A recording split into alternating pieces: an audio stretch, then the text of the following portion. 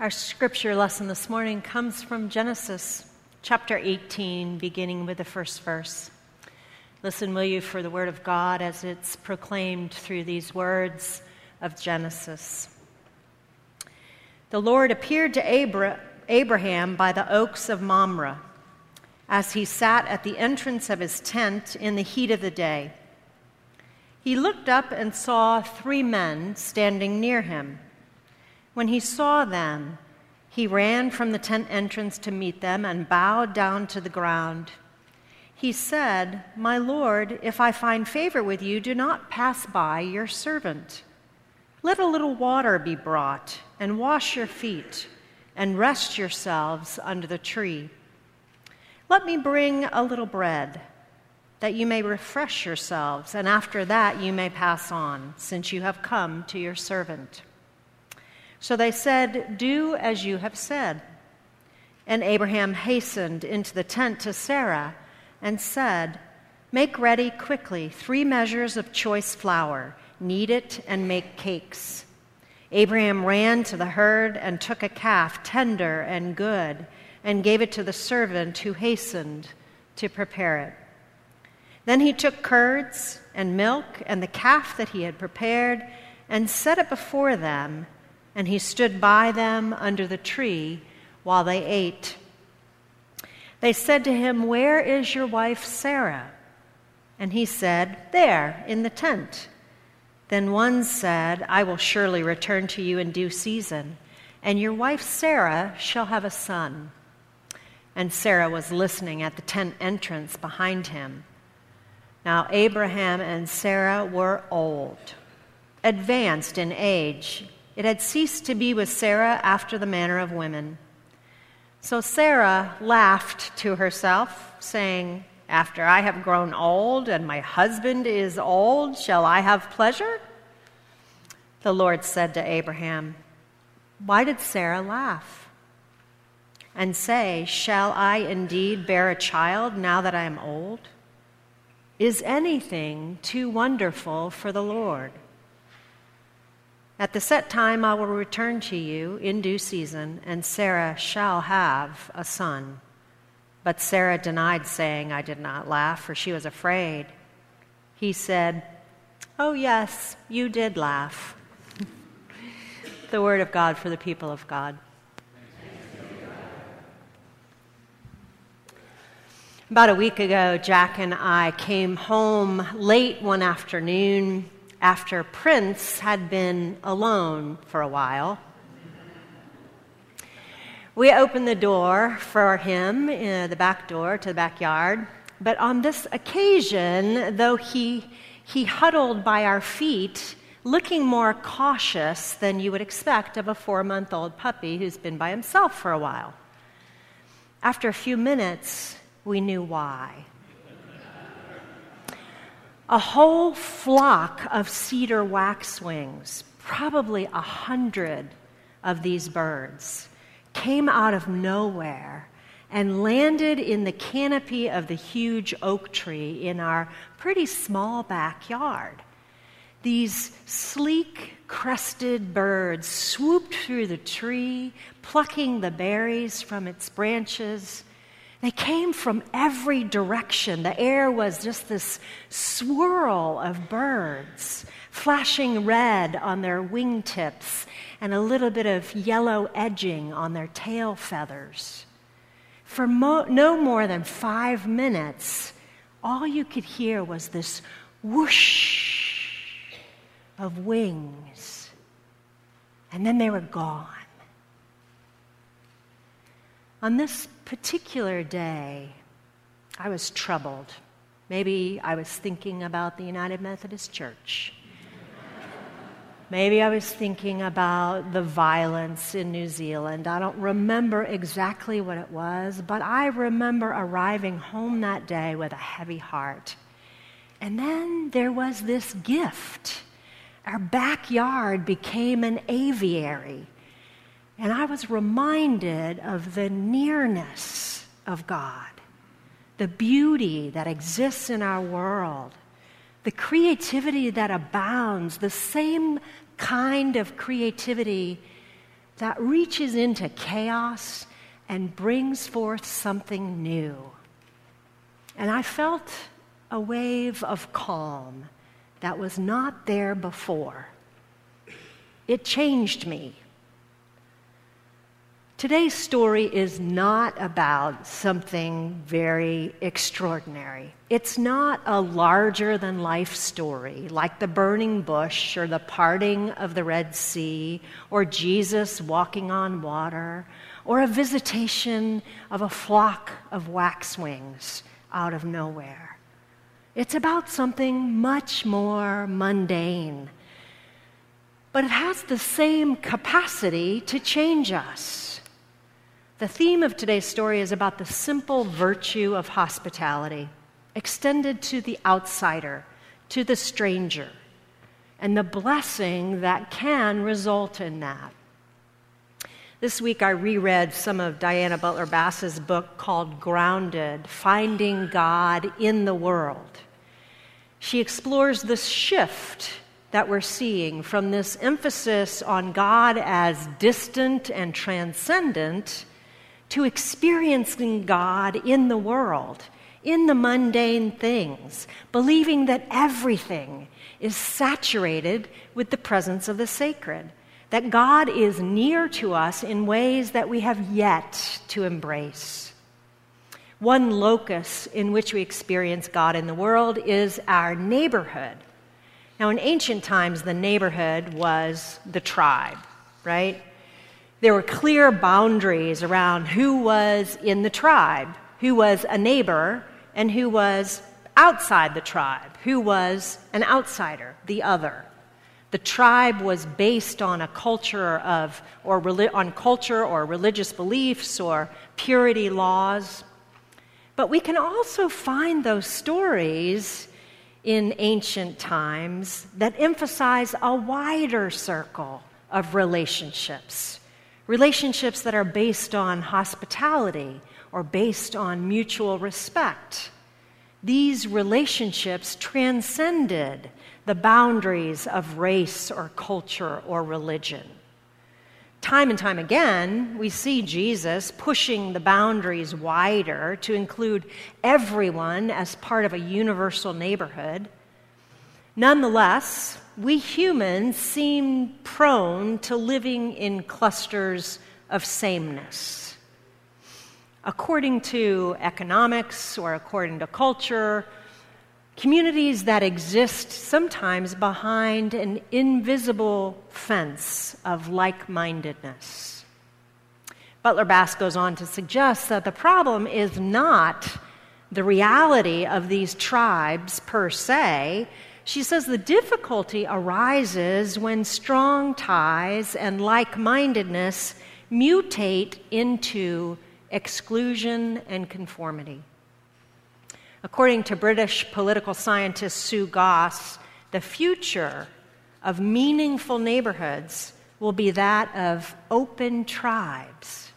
Open tribes. Now, these neighborhoods may have all the very human hallmarks of like-mindedness and similarity, but will also accentuate the abiding value of hospitality. What would it look like if we practiced hospitality, care of the stranger with food and shelter, knowing that at some point in the future we may need that? It's what Goss calls the long, swooping reciprocity that works over time and through trust. Don't you love that? The long, swooping reciprocity that over time works through trust. It's not like this is a new concept, right? There's nothing really extraordinary about what I'm saying here. It's not like a burning bush, but it can have extraordinary consequences for our spiritual journey. Abraham and Sarah were practicing hospitality in the story we read this morning, a story that is central not only to our story, Christian story, but to Judaism, Islam, and Christianity. Here's what happened. Abraham and Sarah, in obedience to God, had left their homeland in search of the promised land. they set up their tents in this place called Mamre, near the oaks of Mamre, which it turns out was a Canaanite holy place. That's about as other as you can get from the tribe of Judaism, the Canaanites. It was in a place where they often had rituals, pagan rituals and festivals. So one day, 3 men passed by near their tent. Now, it's quite possible that Abraham, not knowing that this was going to be a visitation of God, Abraham didn't know that. So it's quite possible that he understood that these travelers might be coming through Mamre in order to worship the shrine at the shrine of the sun god, which was located there. They were outsiders. The purity laws that governed Hebrew life would have discouraged or even forbidden him from coming in contact with these men. They weren't part of his tribe. But in the story, Abraham ran to meet them.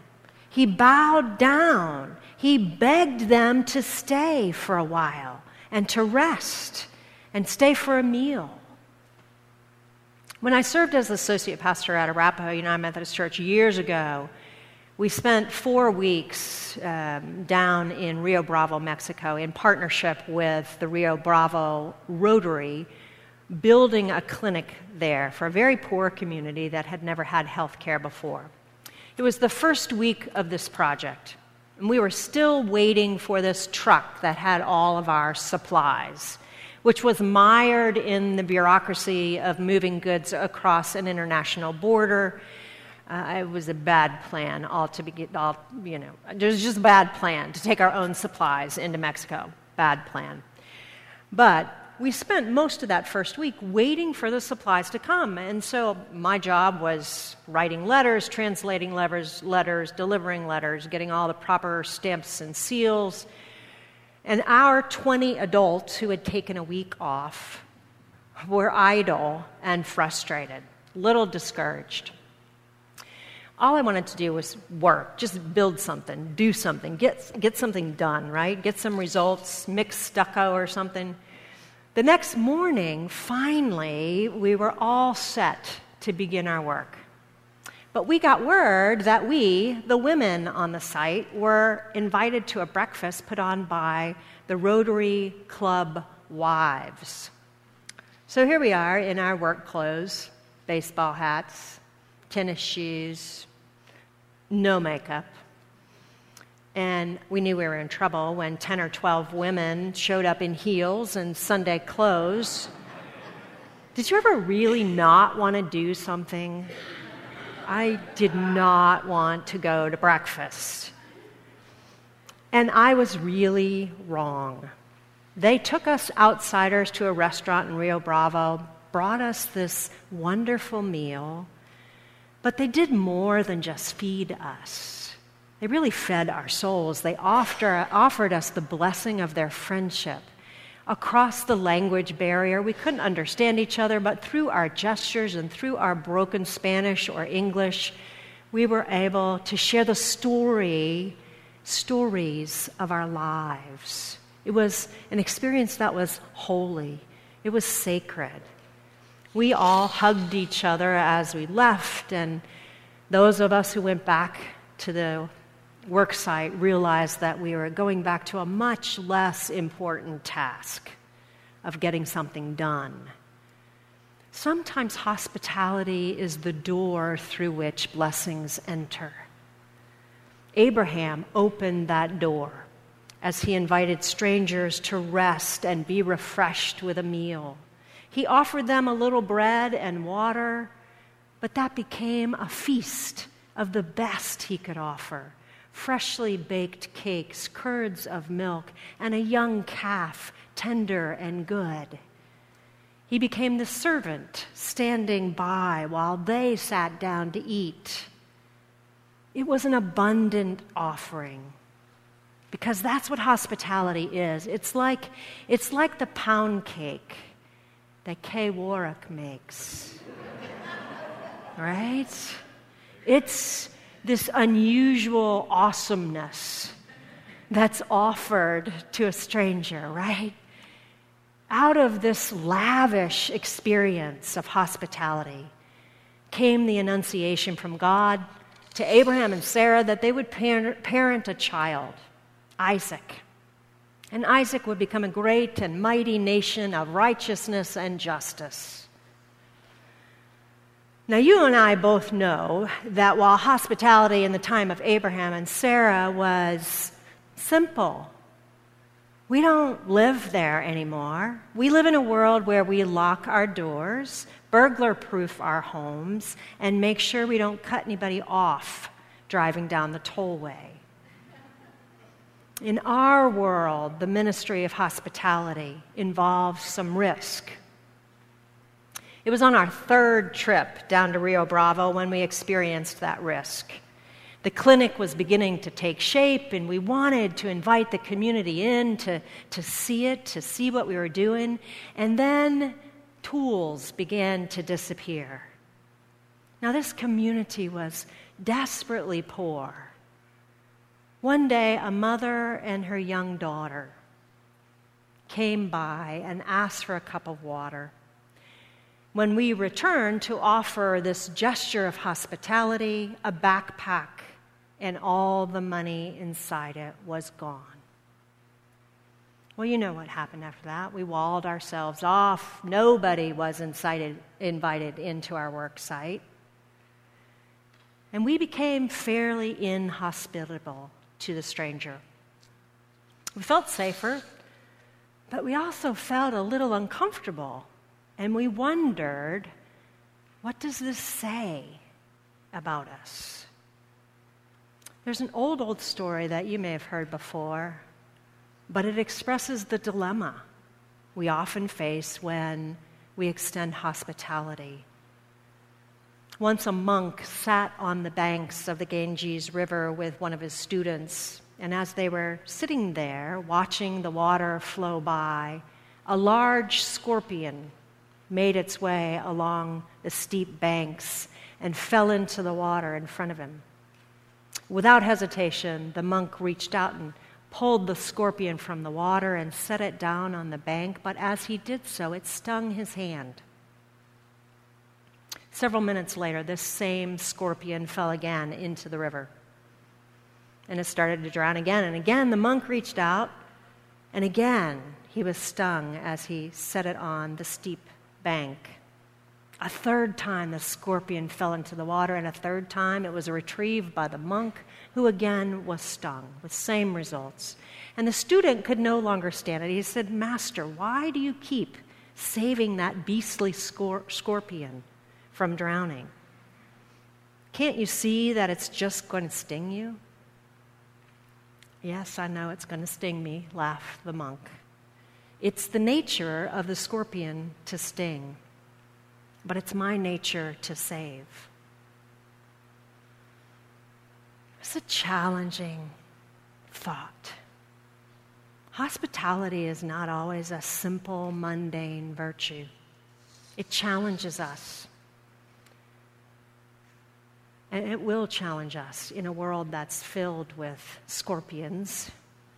There's plenty of them out there, but hospitality is what we do. It's who we are as followers of Christ. It's our nature.